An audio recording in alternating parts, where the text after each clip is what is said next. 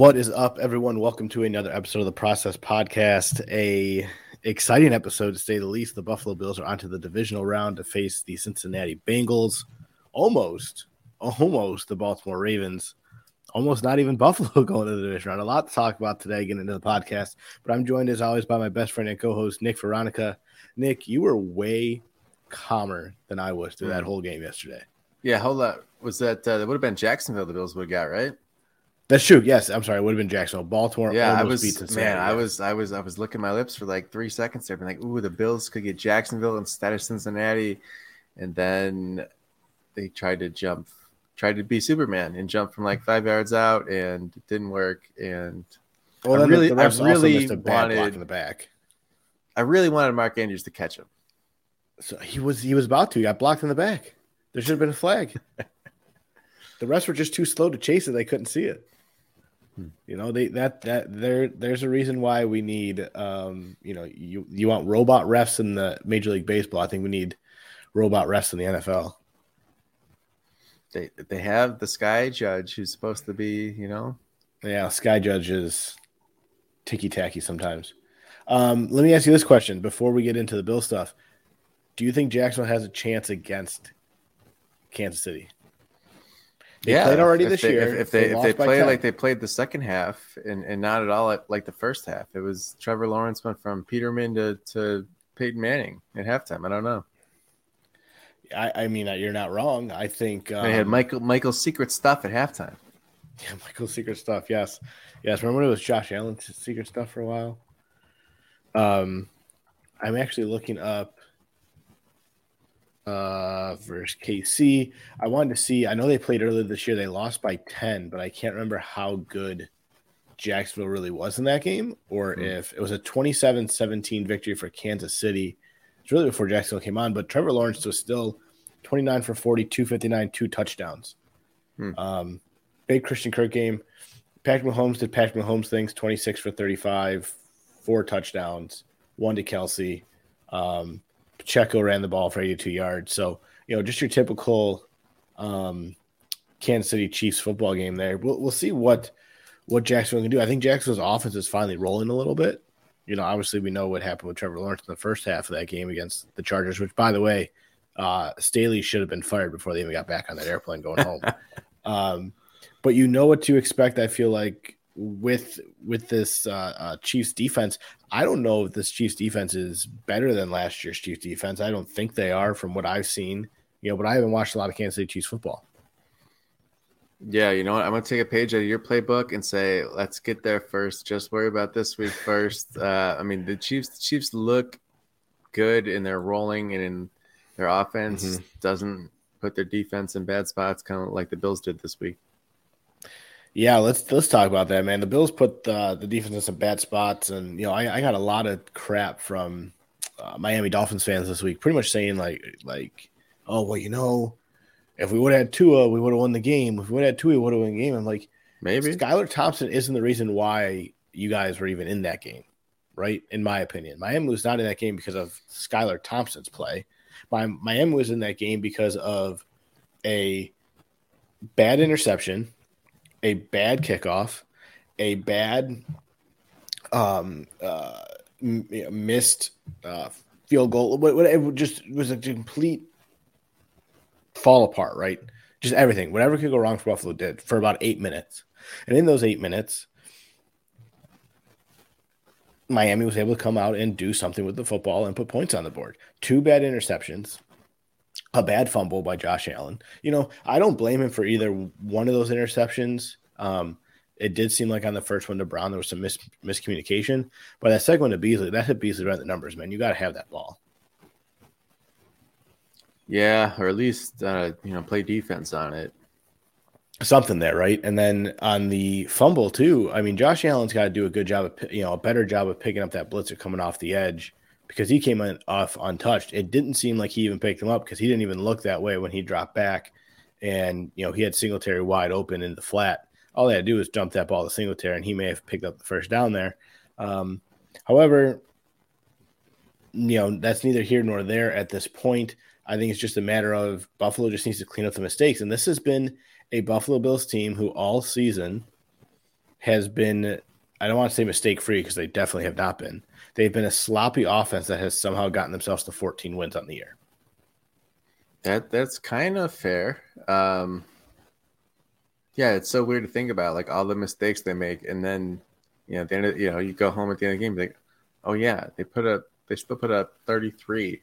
It's so weird to think about like what their potential could be if they didn't make all those mistakes. I mean, and you talk about that. If there wasn't a drop touchdown by Dawson Knox, a dropped deep pass by Khalil Shakir, I mean, Josh Allen almost could have thrown for over 500 yards this game.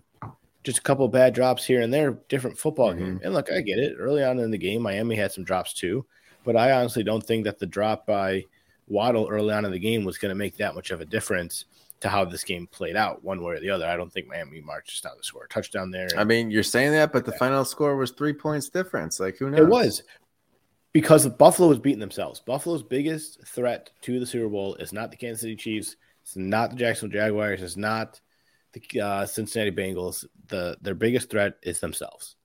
And if Buffalo can learn not to beat themselves, they are a Super Bowl team, in my honest opinion. I think this team can win a Super Bowl. They got the defense to do it, which we'll talk about the defense here in a couple minutes, but they have the defense to do it. That defense looked like the defense of old, even though I know they did have 31 points put on the board, one of which came off of a scoop and score on the defensive side of the ball for Miami.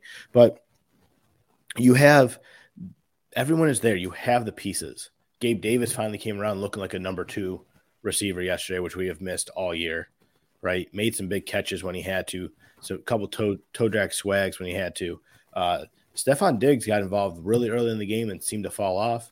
From what I've seen and read, it looks like they were kind of shadowing him a little bit, putting 2 guys on Stephon Diggs, not really allowing him to get open. So Josh Allen had to kind of rely on the Dawson Knox and rely on Davis and rely on Beasley there, which I thought he did a better job of, but too much forcing the ball downfield. Yeah, I mean, when I was going back and looking at it, and before I even say this, let's turn the clock back to, like, I don't know, any point in the 2010s, and like imagine complaining about how good the Bills won a playoff game. You'd just be like, wait, what? Like, we'll take it. So do need a little bit of perspective here. But yeah, going through the stats, and I'm looking at it today, and I'm just like, in my head, I'm like, how was the game that close? Like, it feels like the Bills outplayed them, and then you looked up, and it was a 1 possession game most of the second half. And I'm looking at the stats and total yards, 423 to 231, huge difference. The passing, Dolphins rushed for 42, and their net passing was 189. Like, nothing here is screaming like that this should have been a close game. Bills outrushed them, they outpassed them. Miami's rushing per play, 2.1 yards per rush. Like, that's terrible. The Bills were so much better in every facet. And I'm looking, penalties. Wasn't penalties. The Bills only had 2 penalties, and one of them was a kickoff out of bounds. Miami had 7. So, you're going through like, well, where is it? And 2 spots that I found, one of them is turnovers. The Dolphins had 3 takeaways to the Bills 2. And, obviously you mentioned one of them was scoop and score, which is huge. And I think NFL Research tweeted something about if you win the turnover differential and have a defensive touchdown, like the winning percentage for that in the playoffs is like astronomical. And Dolphins lost. I think somebody else might have lost on Saturday too.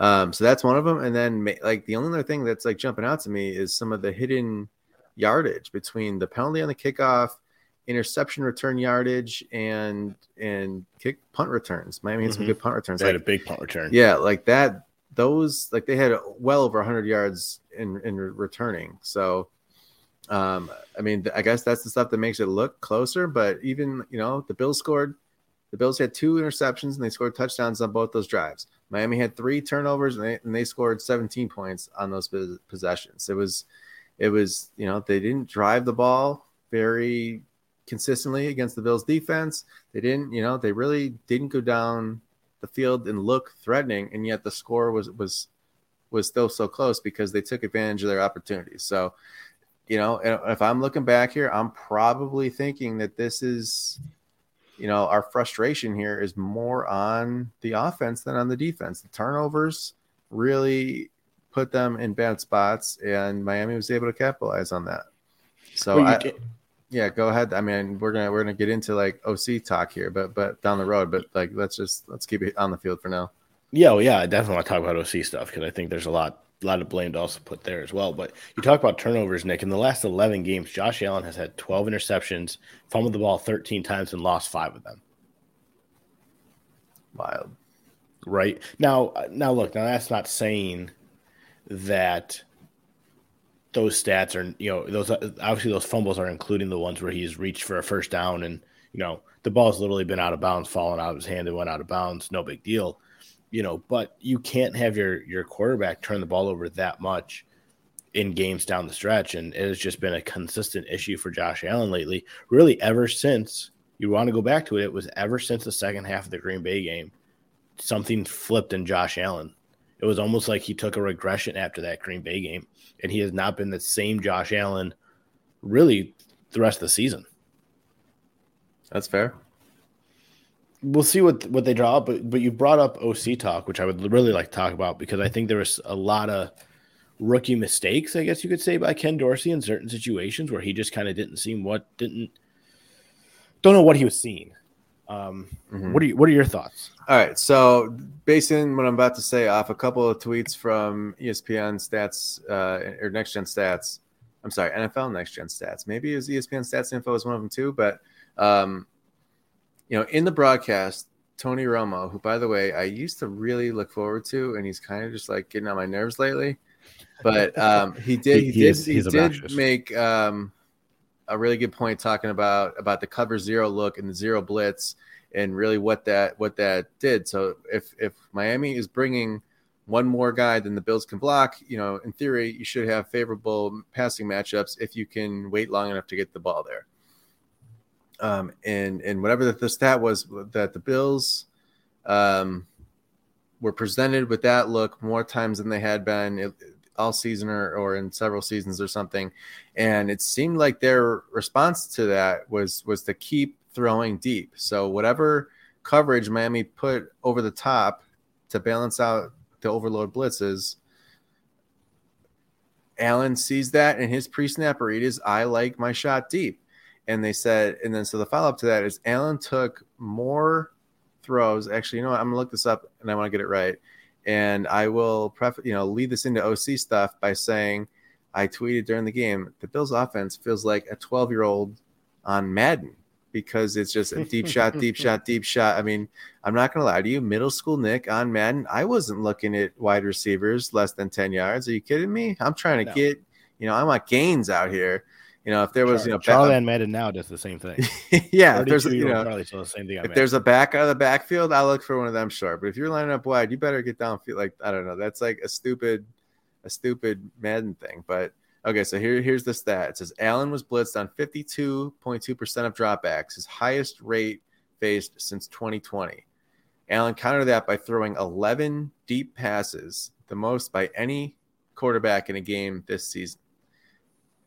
So Josh Allen on those deep passes, he threw 11. He was 4 for 11 for 139 yards, a touchdown, and a pick. So if you saw his spray chart, it was kind of insane. Like how many just deep ball. And I think deep is what do they consider deep? Anything more than 20 yards downfield might be deep. So whatever Allen saw in his look, he said, I like that matchup. I'm going to take a shot. And he's got the howitzer. He's got the guys to catch him.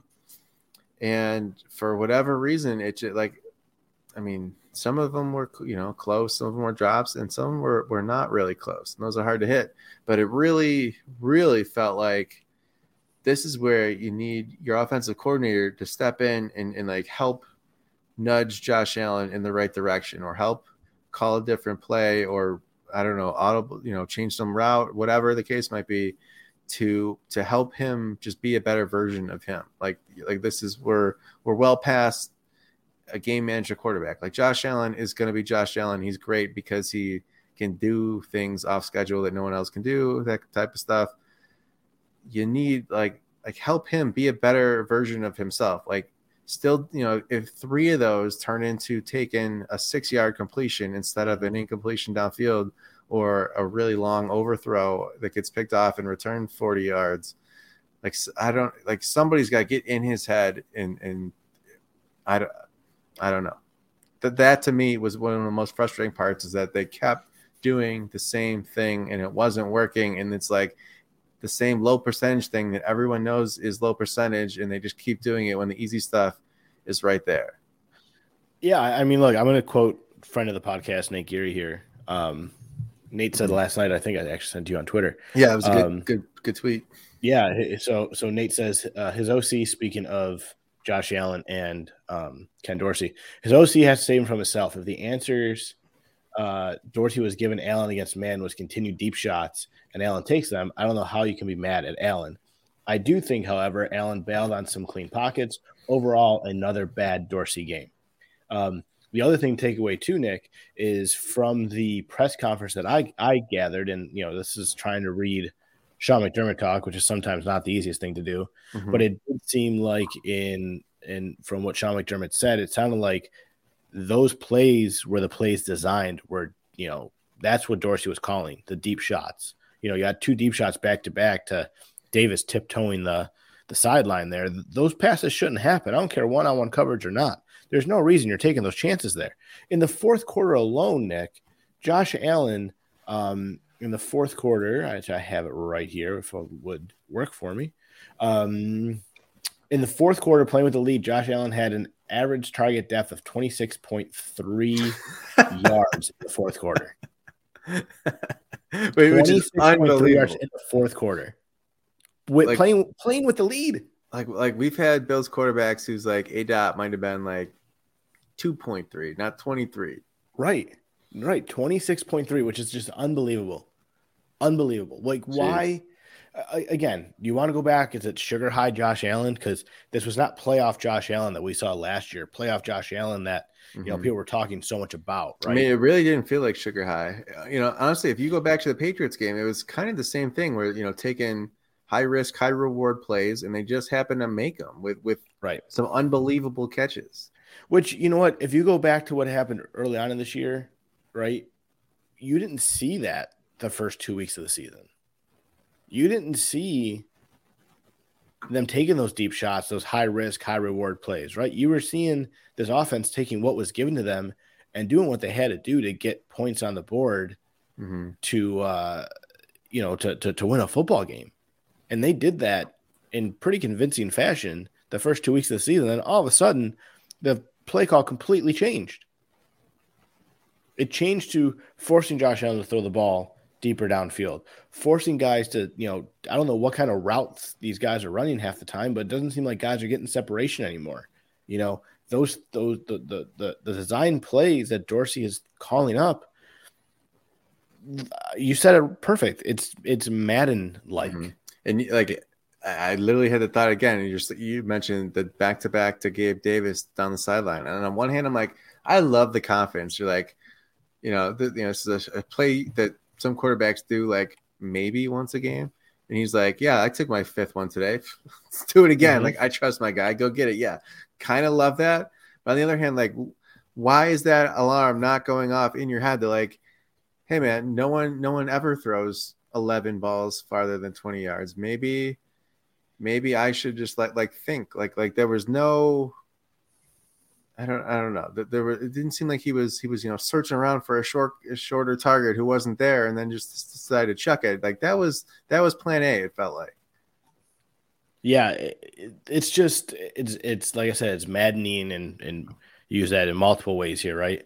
It's maddening to watch. Say maddening because I like that. Yes, that's kind of the word. I like that. Yes. Well done. I see what you did there. To watch this offense perform this way, just because.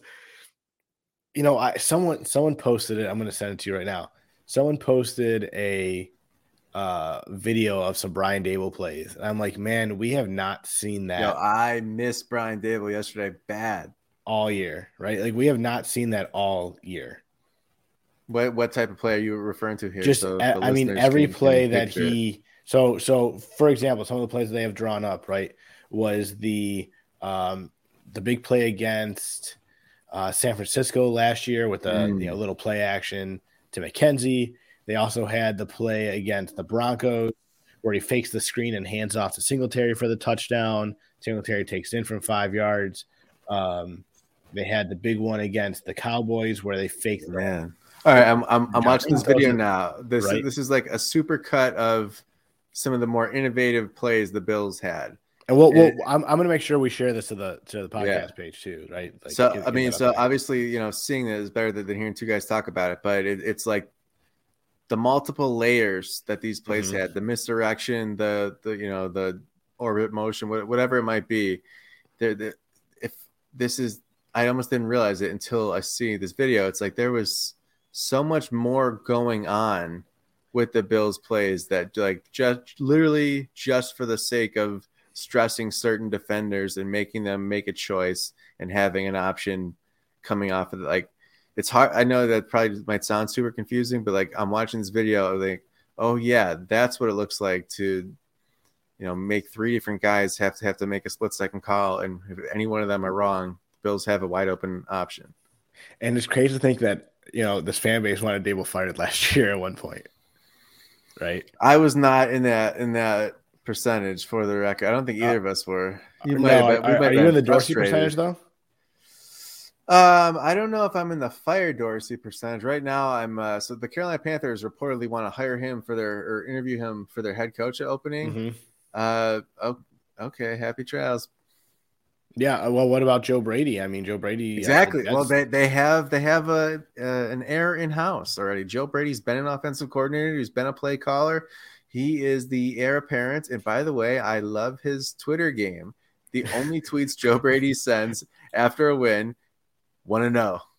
I love that you brought that up because it was on my list to bring that up today. So I'm glad that you mentioned that because I'm a big Joe Brady fan, right? You go back to what he did at LSU with Joe Burrow. I thought he was kind of the scapegoat in Carolina for Rule, which is fine. I mean, look, he came to Buffalo. He's a good QB coach. He seems to have good rapport with Josh Allen and works well with the quarterbacks.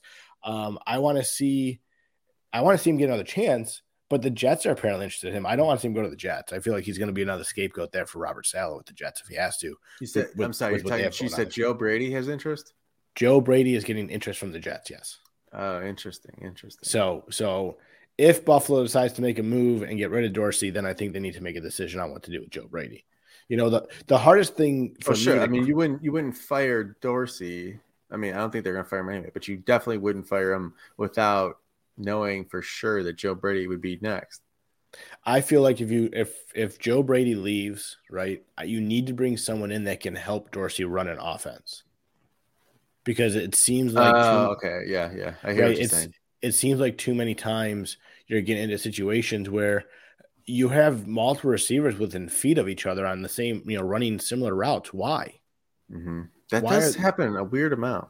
Right? Like I've never seen that happen in a football game before, and I've been watching football for 32 years.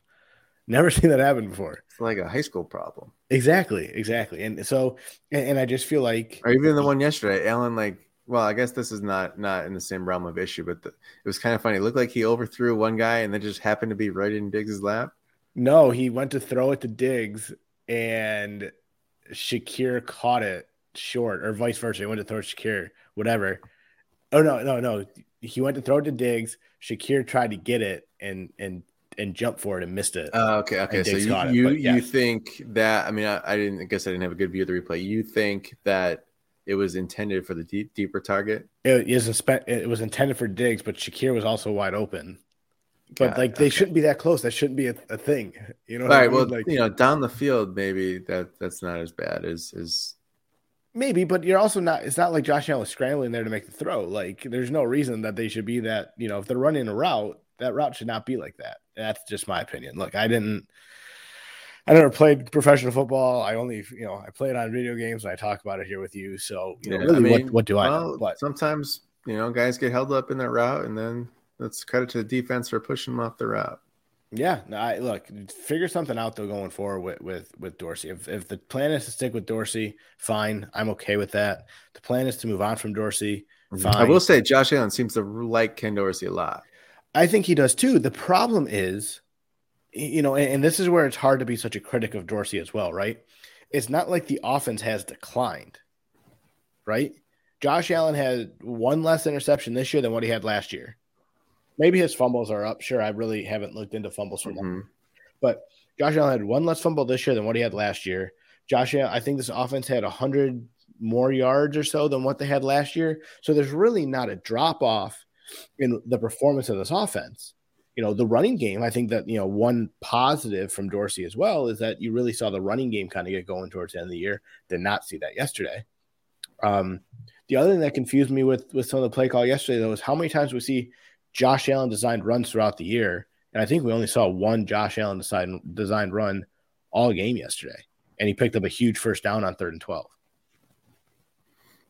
For the record, total fumbles. So this does not mean that he lost them all. Last year was 8. This year, 13 in the regular season. And I think they credited him with 3 fumbles yesterday. 2 of them were recovered by the Bills.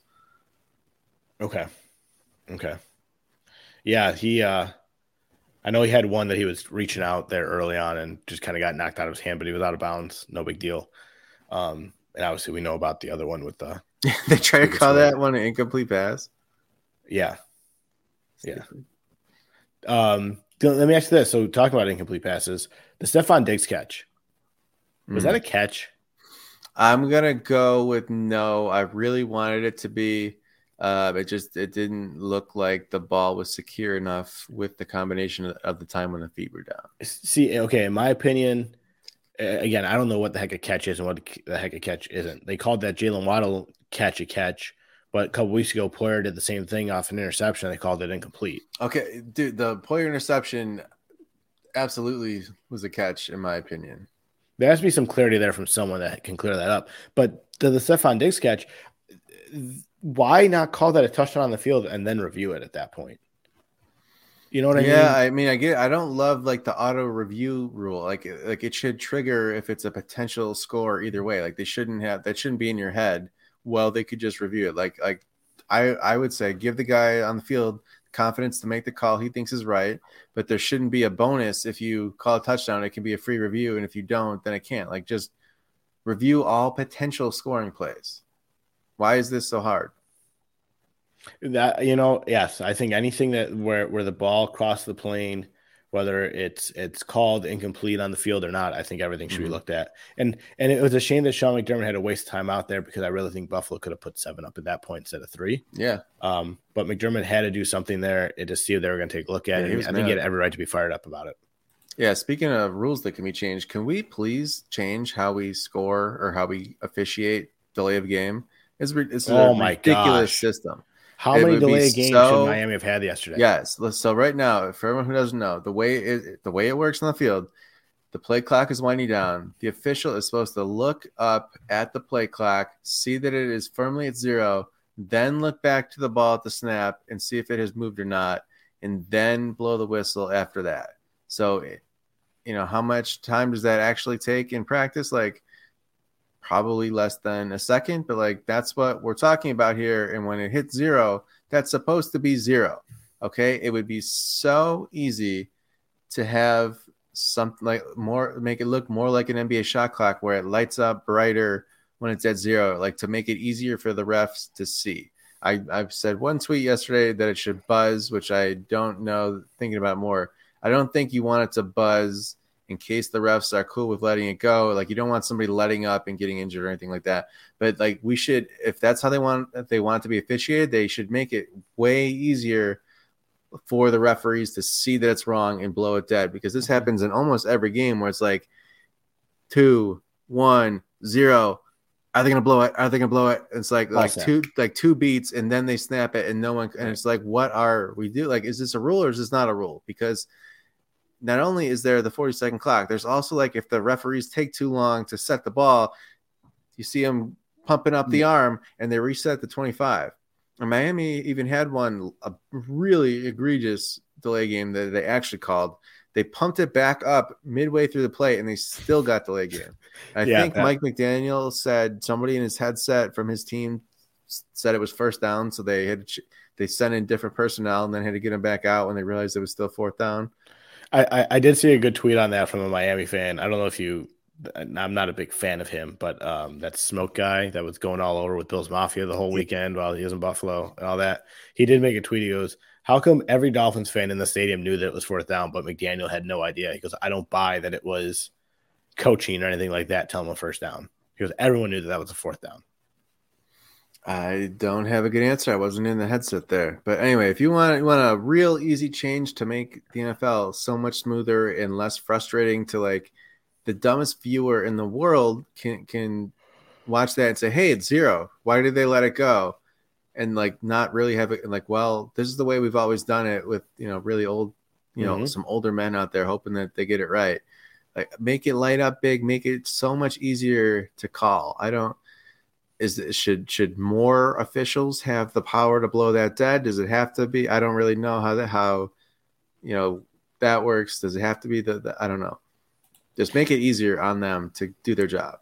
Yeah, to your point, I don't know if a light up shot clock changes that, right? I think there's got to be all the refs wear earpieces, right? There's some kind of communication.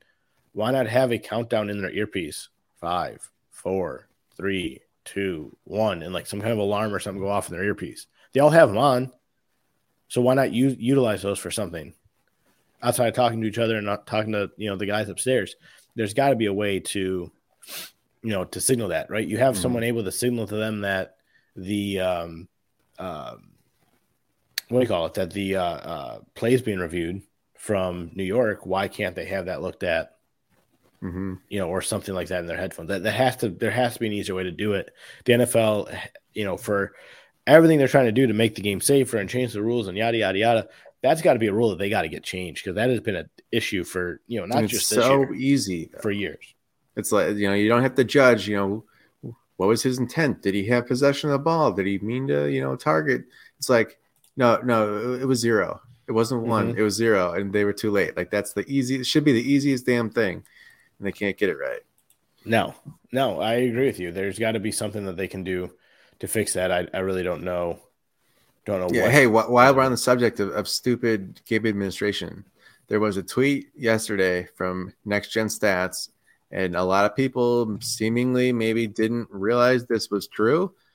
But so, when Tyler Huntley on the Ravens jumped for the end zone and, was short, they tweeted a stat. They said, how close was Tyler Huntley to crossing the plane with the football? According to the chip in the ball, the closest the ball got to the end zone was 0.6 yards from the goal line. And many people seemingly hadn't realized until it was literally spelled out for them. There is a chip in the ball. And if you've ever seen the dot diagrams, that's because there's a chip in everyone's shoulder pads. And the ball's in that diagram because there's a chip in it.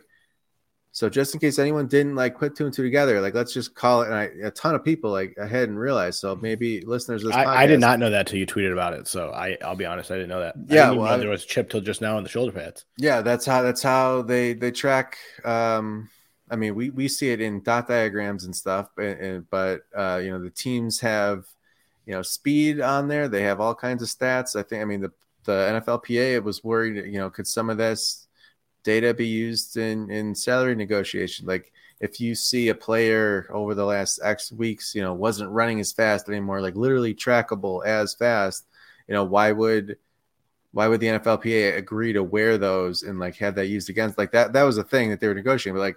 But you see it with baseball, there's tracking, you see all kinds of stuff.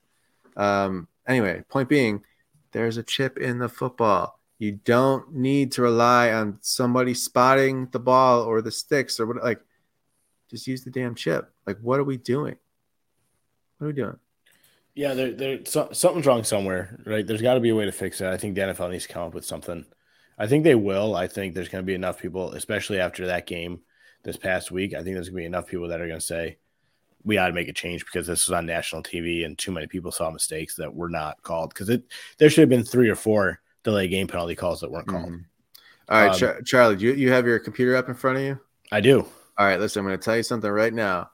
And if you're listening to this, you can do this during any live game, especially during the playoffs. It's harder during the regular season because there's so many at one time. But during the playoffs, every game is one at a time. Type in your address bar, nextgenstats.nfl.com. nextgenstats.nfl.com, and then click on the tab that says live. Okay. Oh, so it's going to give me, I see it right now. It's giving me the Buck stuff, showing me guys moving around. Dak Prescott throwing a touchdown. Tutty. Okay. So God, they missed 2 extra points already. Holy cow. Really? Sorry, go ahead. No, point. Okay, so the point is, like, if you are sitting at home and you're watching a live game, you can bring up this page. There's chips on every single player. It's showing you guys on the sideline. It's showing you every football that's like in play on the sidelines that the ball boys are I was carrying. just gonna say that it's literally showing every football moving and where each football is on the field. Yeah, like this is it's kind of amazing technology, and even I guess you're not seeing it exactly presented this way because the jersey numbers are everyone's a circle in this view, and the jersey numbers are horizontal so that you can read them left to right. But this tracking does have, I've seen other views of it, they can tell if a player was facing forward or facing backward somehow based on this technology, and that is how that helps create stats like expected rushing yards, like how far away were you from a blocker. Obviously it makes a difference if you're running behind a guy who's got his back to you, or if you're running behind a guy who's got his arms and shoulders about to come hit you. Like that makes it. But anyway, they can tell which way you are. Like, this is great technology. I'll say it one more time. Next Gen, GEN stats.nfl.com, and then click on the live tab during any live game. You should be able to see this. Definitely during the playoffs and in the regular season when there's a bunch at one time. I don't know how that works, but some other neat things on that page. You can see live passing charts. You can see rushing by direction, receiving. They show you like separations. I don't know. It's kind of interesting. But if you want to like visualize how the tracking works, that is up there right now. I'm counting 1, 2, 3, 4, 5, 6, 7, 8, 9, 10, maybe 10 extra balls just like on the sideline that the ball boys must be carrying that are chipped and are being tracked in real time during the game. Yeah, that's crazy. Like, it's literally showing like as the ref's carrying the ball down the field that he has set up for a by the way, side note, the Cowboys kicker has now missed his 3rd extra point tonight. Are you kidding? Oh my gosh. The game should be 21-0. It is 18-0 Cowboys. Wow. Yeah. I don't know what the betting line ended up being, but I'm sure some people are very happy and or mad about this.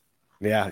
I gotta look up. This is a record. I'm gonna look this up in real time. Keep talking. So while you're looking that up, Nick, we did have a few questions come in. I did ask on the podcast Twitter page. Oh, we love that. To today's 34-31 Super Bowl victory. We'll read them on the podcast this week. So Cannoli Mafia had a couple questions. Figured we'd go through a few of them with you real quick. And then I want to touch real quick, Nick, on defense. I know we're running short on time. Want to real quick about defense, and I was talking about the Cincinnati game. First things first. Now, I don't know this answer. I don't know if you know this answer, but was this the longest regulation game in Buffalo Bills history? I do know the answer. It was not the longest regulation game in Bills history, but it was the longest home game in Bills history. So interesting. That game was like annoyingly slow and long. I have the list here for you, actually. So last, I think it was last year, this year, Bills beat the Chiefs 38-20. Was that this year? This year, yes. Okay, Bills beat Chiefs 38-20. Yeah. No, that was not this year. A couple years ago? Might have been last year. But was that the longest at that point? Yes. That is the longest game in Bills history, regulation or not. That game took 4 hours and 14 minutes. Holy cow. This game seemed like it took way longer. I mean, they had to delay the 4:30, the start of the 4:30 game. Yes, they did. They did. So that was number one. Number games 2, 3, 4, 5, and 6 were all overtime games. And I think, depending on how they score it, but I think this is going to end up being the 4th longest by time game in Bills history. So officially it started at 102, and I think it ended at 4:55. Which is going to put it 4th behind a couple overtime games. That seemed about right because around 5 o'clock, 4:55 or so, I told my wife she'd come back downstairs. She came downstairs. And the Bills were winning 17-0. Then all of a sudden the wheels fell off, and I looked at her. I go, "I love you, but you need to go back upstairs." Oh my gosh, you're messing everything up. And what did she say? She took it like a champ. I got to give her a lot of credit there because I don't know if every wife would be Yeah, as understanding, but she knows what the Buffalo Bills mean to me and all that. So she went upstairs not complaining, and I really appreciated it. And then our friends who are Dolphins fans kept texting her, "Can you go back downstairs, please? For the love of God, please go back downstairs." Anyway, okay. Another question from Cannoli Mafia is it accurate that aside from the turnovers, can you say that the Buffalo Bills really dominated both sides of the football? I think you could say they dominated the offensive side of the football for sure. I thought, outside of those turnovers that Josh Allen had, that offense looked fairly unstoppable for most of the game. Yeah, but the turnovers were really bad. So, I mean, is it, I'm not sure I totally heard you correctly.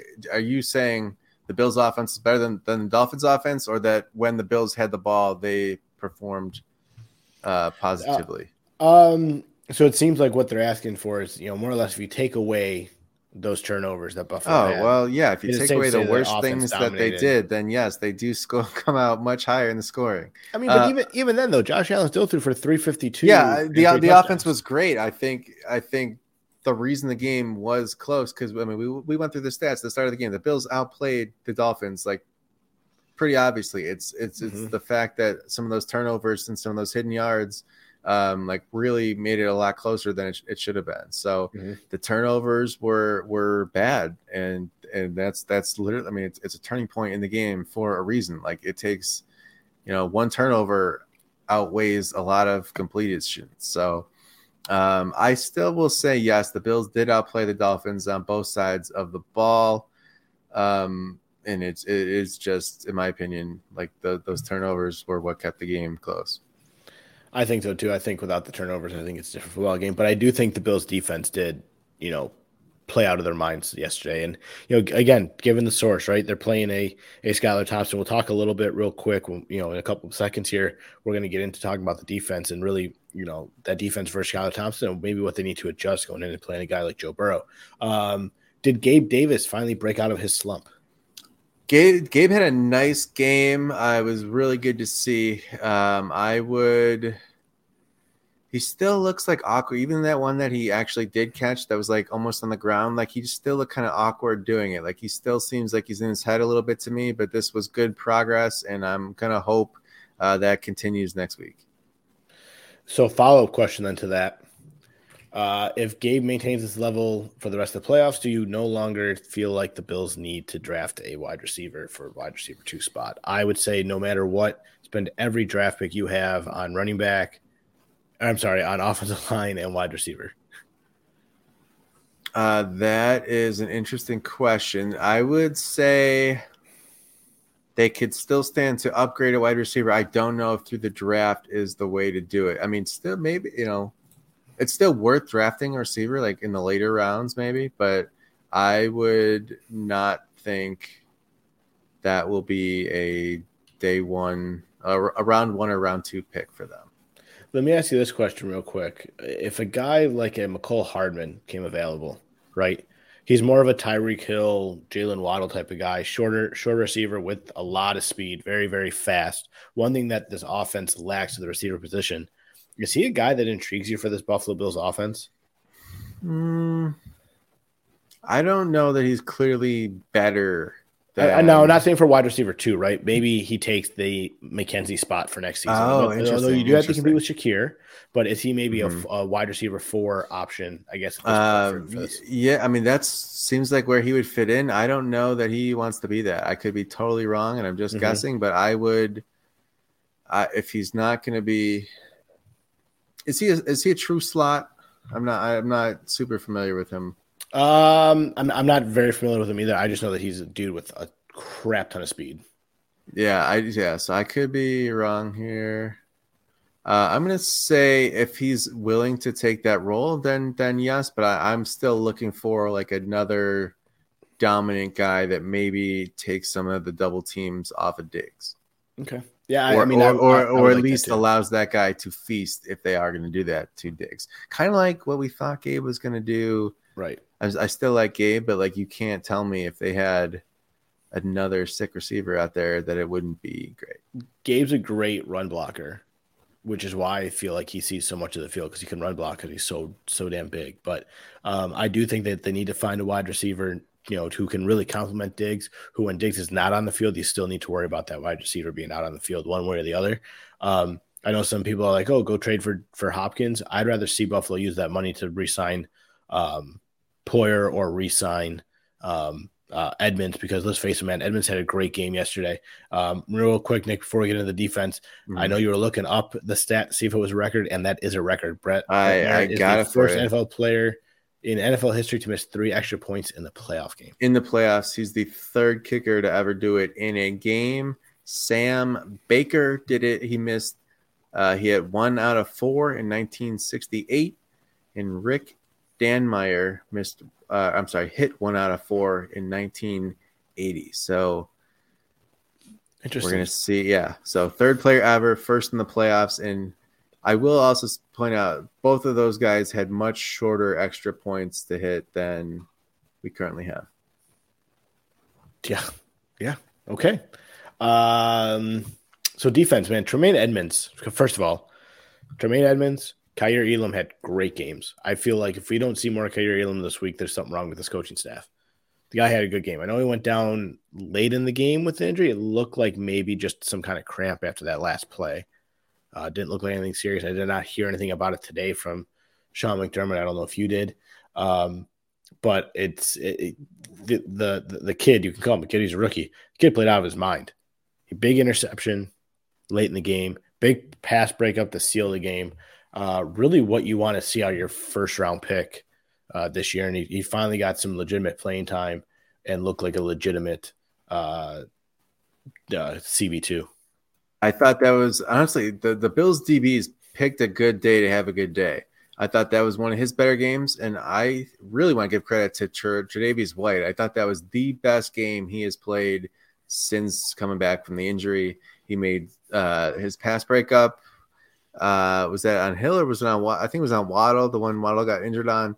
Mm-hmm. Tremendous recovery speed to catch up to Waddle, went for the ball. Like, if you can't always lock everybody down, but that doesn't mean you're out of the play. Like, I thought Tre'Davious White had his best game. And for Elam, yeah, he's coming along. Somebody asked me about Elam, like, oh, he's having a really good year, right? I'm like, I wouldn't say it's been a good year, but he's coming along at the right time. And just listen, I know we haven't flipped this. We're not on to Cincinnati on the pod yet.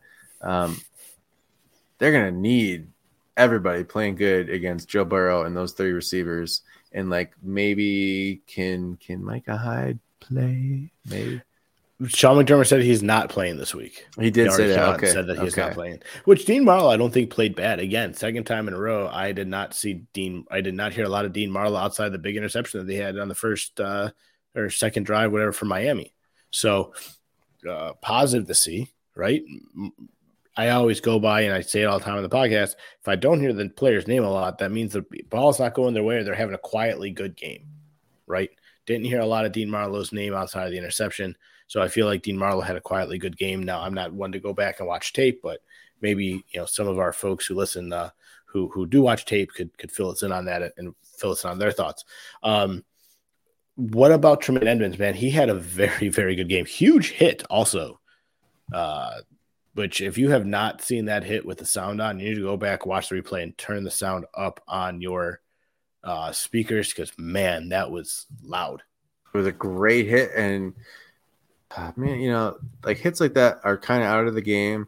And they were making a weird point about the ball saved him from a penalty. It's like, what do you want that guy to do? Like, what do you want that guy to do? Just let someone catch it and then try to make the tackle? Mm-hmm. He ran to the play as fast as he could, and then he broke it up. He didn't launch at the guy. He did hit him high-ish, but the point, he didn't lead with his head. He didn't use his helmet as a weapon. His main point of contact was not the head. Just I don't know. And listen, I'm all absolutely 110% more than almost anyone else you will hear for player safety and especially brain safety. Like, I don't know, like what else we're looking at right now. Let me ask you this. You can sign one player, Jordan Poyer or Tremaine Edmonds. Who are you re-signing? Yikes. Keep in mind, Tremaine Edmonds is only 24 years old. Yeah, I know. I mean, honestly, in my head, I'm trying to find the words to not make it sound bad when I don't pick Jordan Poyer, because like the Bills are, what are they, 13-0 with him in the lineup this year, something ridiculous. He is still good. He is still a gamer. He's still got good years ahead of him. And honestly, like, we know he's playing way less than 100%. Like, he's banged up and he's gutting it out and he's still playing at such a high level. So I would really, if they can, like to try to see both come back. I know not everyone likes Tremaine Edmonds, but he is like I think he's still improving. Like, you're seeing linear-ish progression every single year. Tell me if you disagree with that. And he's very young, and the Bills like him, period. Like, he knows McDermott's system. He knows what to do. He knows where to be. He knows all the calls. He knows all the checks. He's been in here 5 years already, and he's 24 years old. It's just ridiculous. I think he's got a long future ahead of him. And just from a pure team building standpoint, of course, that's the guy that you're going to, if you had, if this, this was a binary, one or the other choice, if they, Poyer, if he wants to leave for more money, like, go get your bag. Not going to like blame you for that. I would like to hope that they could make something work. And one more other thought I had today is, do you remember, like, in the draft, we were talking, should they draft a safety? Would that make it too weird because they have two guys already? And then all that stuff that we talk about, like, at the end of the season, that never matters. Like, things change so much. Like, just go get the best players out there. The Bill, it would be great if they had a first round safety out there. I will say, look, if Poyer does leave, right, I'm kind of with you, right? I think Tremaine Edmonds, to me, is priority number one. Go after burping in for cheap. He's 31. Obviously, he's been battling injuries all year. Not to say that he's injury prone at this point, but half the reason why he ended up on Buffalo is because he got injured in Cleveland, and Cleveland felt that he was injury prone and did not re-sign him. Now, is his body starting to break down at 31 years old? I don't know. You're right. I'm not the doctors. I'm not in there. It's hard to say, really. But is this going to be a constant thing? There is a guy out there who I really want Buffalo to take a look at, and that's the safety Antonio Johnson from Texas A&M. Plays very similar to Jordan Poyer. I feel like he can be a guy that you just plug in and play right away. I mean, look, my boy Kyle Hamilton had a fairly good game yesterday for Baltimore. He's a guy that, if you listen to the podcast back in the draft days, March, April, he was a guy that I was very high on, that I was really hoping Buffalo would be able to get. But yeah, man, I think, look, you got to take a chance on a safety. And I think Tremaine Edmonds, with the way he's played this year, I would much rather have Tremaine Edmonds back, quarterbacking my defense, because the guy has just been a monster. You don't find linebackers anymore, or very often do you find linebackers who have the size, speed, and athleticism that Tremaine Edmonds has. Exactly right. One more thing, Nick, real quick. I am so nervous from what I saw this week about playing Joe Burrow, about playing Patrick Mahomes without Von Miller, because, man, this defensive front four struggled to get a lot of pressure on a very bad beat-up offensive line, which looks like Buffalo's going in and playing another pretty beat-up offensive line this week. I got good news for you. That's going to be very interesting to watch this week, is whether any of those guys send five against Joe Burrow or Patrick Mahomes. Did you think the Bills struggled to get pressure? With rushing four, yes. I think they got pressure once they sent rushing four, the fifth, yes. Okay. I mean, I thought, like, overall on the game, like, they did have a fair amount of pressure, but you're saying you felt that it only came when they added rushers. Are you going to, if you're Leslie Frazier, are you rushing that much against a Joe Burrow or a Patrick Mahomes? Man, I mean, you really got to, depends what you're getting on the back end. Like, can you afford to lose that guy in coverage, and what's the situation? Like, they need to be very judicious, I think, about how and when they send those blitzes, or will they do a zone blitz and pull somebody else, drop them back into coverage and make it look heavier? I mean, we've said they're going to need all the help they can get in the secondary against those players. So I can they find something in the tendencies that tells them when it's safe? Can they? It's the Bengals bring a lot of weapons, and you need to.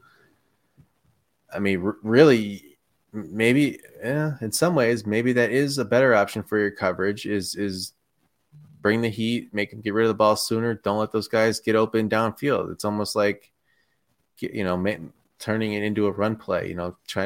Make them take a 4-yard play instead of a 14. Yeah, I mean, to me, I'm more worried about them trying to send too many guys and getting hurt. I mean, Cincinnati's got they got a decent defense. I don't think they're a great defense. Their secondary by unit, ranked by unit is ranked 10th in the league. Miami was ranked 7th. So Buffalo does have, and that's according to Sharp Football Analytics. Not too sure what PFF has in that. I have to look that up. But look, they got to find a way to, first of all, as Josh Allen, right? Josh Allen needs to find a way not to turn the ball over this week. I think just play smart Josh Allen football. Don't force the ball downfield. I think Ken Dorsey needs to do a better job of calling up plays to allow his quarterback to kind of take those short chances. They moved the ball fairly well in the one drive that we saw against Cincinnati, right? I thought they moved the ball well until they got down to the red zone, right? Had no problem moving the ball. Thought they had some great plays. Would like to see more of that. Maybe they come out with that same strategy, right? They never really got to call the full playbook at that point. Maybe that's the same play call. Would like to see the defense kind of change some things up because Joe Burrow is going to drop back, get the ball out quickly, and he's got some really good wide receivers. Not necessarily the speed in the wide receivers like what Buffalo saw this week against Miami with Waddle and Hill, but you still have guys out there who are able to catch the ball and make some really nice catches and can really make that circus catch if they need to, similar to what we saw with Justin Jefferson this year. Okay. I like all of those ideas. Let me ask you, this game, obviously it's a playoff game, so you're going to be more nervous than a regular season game. But just in terms of the game, do you feel more or less confident in this game against the Bengals than you did going into the game that ended up being canceled? Honestly, I wasn't confident going to the game against the Bengals. This one is at home. Right. This one is at home. I think that's the only reason why Buffalo is the 3-point favorite. Is because of the home game. I think if it was a away game, I think that point, spread goes the other way. Could be a pick 'em. Could be. It really could be. I mean, I would say I'm equally as nervous. I would say I'm less nervous this week than what I was last week against Miami. And I feel like a lot of my nerves with Miami was more of don't be that 2 seed that loses to the 7 seed. Right? If Buffalo loses to Cincinnati, you know what? You lost to a damn good football team that deserved to be there. Defending AFC champ. Right. That deserved to be there. That is, you're playing one of the top 3 quarterbacks in the league, right? I think any given Sunday you can mix it up between Allen, Mahomes, and Burrow. I think there's your top 3. They just all happen to be in the AFC, unfortunately. But I think if you're the Buffalo Bills, you got to just kind of come out and play loose like you did the first half or the first quarter of the Miami game. Everything was going right for them, and all of a sudden the wheels started falling off. And guys tried to make big plays and make too many problems. You can't allow those big plays to allow teams to get back into it because if you allow a team like Cincinnati back into it, you're going to see what should have happened this past week against Miami. All right, I don't want to get like too into a weird stat here, but the games that the Bills have played very well, it seems like they certainly have the ability to like blitz the bad teams. They seem to have struggled more against the top teams. I'm trying to think of – I have the list up actually. When was the last time they covered the spread against a good team? Kansas City? That really looks like it is, like all the way back to week 6. I mean, that's what it seems like. Well, actually, okay, let's phrase it this way. So since they beat Kansas City, then they had the bye week. So since the bye week, the only games they covered were Cleveland, Patriots twice, and the Bears. That's it. Yeah, I mean, look, they haven't covered a lot. This offense, I think you go back to they're actually 8-1 against the spread. you go back to what we said earlier, right? This offense hasn't been really a full blown offense since the second half of the Packers game. And if you look at that game and you go down the list, show me another game where this offense has been explosive or has come out and covered the spread. Really, sure, you want to give them the Bears game. They look like crap the first half of the Bears game. And they battled back, made some adjustments second half, and came out and won that football game. Patriots game, I never felt like they were out of the Patriots game. I never felt like New England was going to win that game. I just thought Buffalo had their foot on the gas the whole time. But, I mean, all the Dolphins games this year were close. The Chiefs game was a 24-20 victory this year. I mean, that was also a close game. But, honestly, what other really good quarterback have they played this year other than Mahomes? I guess then you could give them Aaron Rodgers the following week. But other than Mahomes, I mean, they haven't played a quality quarterback since Green Bay. And now you're facing a guy like Joe Burrow that can run with the ball, not like how Allen runs, not like how Mahomes runs, but he can still run with the ball a little bit. You got to really draw up a perfect defense if you're Leslie Frazier. You got to get lucky, too. I mean, I think Miami got lucky and took advantage of their mistakes, or they took of the Bills' mistakes. So the Bills, when was the last time you felt the Bills were, I mean, probably going back to Kansas City, but like opportunistic in a big game? I don't know. It seems like they're playing down to people a little bit. I mean, definitely seemed that way. You want to go to the Detroit game, but Detroit got like sneaky good, right? I mean, I'm looking at the schedule, maybe even the Browns game. Right? I mean, that was also just a weird week. It's so hard to look at the season and say when, this question, that question, just because the season has just been such a weird season. I've never seen a football team go through the things that this Buffalo Bills team had to go through at multiple points of the season. It wasn't just like one thing here and one thing. It was literally seemed like every quarter of the season there was another big hiccup that threw a wrench in all momentum that the Buffalo Bills had. I got nothing to disagree with there. What do you think? Do you think Buffalo has chances to beat Kansas City or to beat Cincinnati? Oh, definitely have a chance. Tell you what do I always say? I'm picking the Bills every week. I'm very confident. This is the most I have considered going against that, but I won't. Bills 32, Bengals 31. Wow, so you're keeping it real close. You're really trying to give me a heart attack for the whole game, huh? Look, man, I'm okay if the Bills lose to Cincinnati, right? It's Cincinnati. It's not like you're losing to Jacksonville or losing to Miami or losing to a backup quarterback in Baltimore. Cincinnati's the defending AFC champions. I think Buffalo can sneak it out. I think Buffalo's going to correct their mistakes. I think they're going to be the better team this week. Really, from what I saw from that Buffalo Bills defense this past week alone is enough to make me feel like your defensive backs are finally taking that step that they needed to take. I think the front four is going to get some pressure. I think Buffalo's going to get a couple bounces their way. It's at home. It's going to be loud. If that place is not collapsing from teams screaming and yelling or from fans screaming and yelling by the end of that game, then they're not loud enough. Everyone knows what's on the line if you win this week. I don't think there's any doubt in anyone's mind that Kansas City is going to beat Jacksonville. Everybody knows what that means if Buffalo wins this week. A rematch that everyone's been waiting for on the second biggest stage of them all at this point in the NFL this season. But I think the Bills sneak one out. I think it's going to be a little bit less low. I think it's going to be a little more low scoring. And I'm going to give the Bills the victory at 24-22. Oh, you're going low scoring. I'm going low scoring. I think it's going to be a low scoring football game.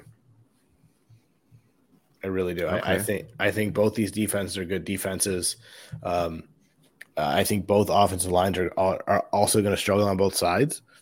But you got two really good quarterbacks who can move the ball.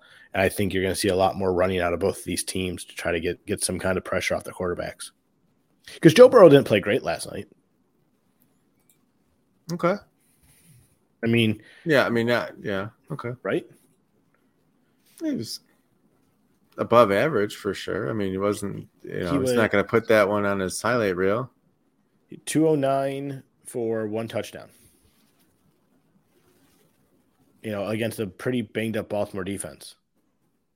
Pretty banged up Baltimore team in general. So just something to think about right now. Look, Joe Burrow's got some great numbers throughout the year, right? He had a big game against the Patriots, but he's only had 2, 3, 4 300-yard games this year. 5 if you want to count week 1 against Steelers. But has not his offensive line was, how many linemen can he lose? I mean, he has not had a 300-yard game since November 20th against the Steelers. But he's also done a really good job of not turning the ball over, which is most important. Don't forget, this is also the same Cincinnati team that almost lost Week 18 to a beat-up Ravens team and almost lost yesterday. They were literally a jump ball away from losing to a banged-up Ravens team. They almost lost to a Patriots team. This Patriots team almost came back and beat them as well. And Joe Burrow came out and threw 2 interceptions that game. I think Joe Burrow's good, but I think you can bait him into mistakes. And I think Leslie Frazier needs to be that great defensive coordinator that we know he is, that everyone craves for him to be. And I think you see him really take that step. And honestly, this week and next week, if Buffalo can win this week with a great defensive game plan and win next week with a great defensive game plan, Leslie Frazier will be a head coach next season. Might be already. Who knows? We'll see. Nick, quick shout out to the sponsors before we go.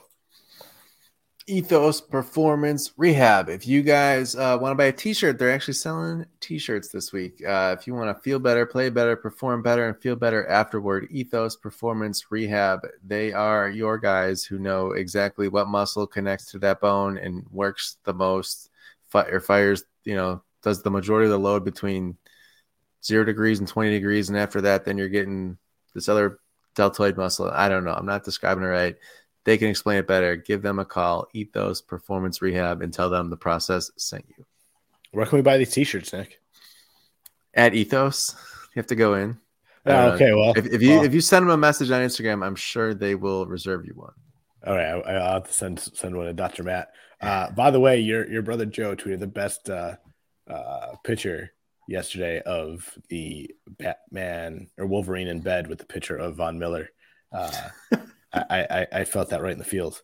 But yeah, shout out to Ethos. Appreciate them as always doing great stuff for the community up there in Buffalo. And before we go, I do got to mention this Thursday is Ryan Miller night for the Sabres. They're retiring his jersey. It's going to be great. I'm going to be there. I'm excited about it. We're going to talk about it on the next pod.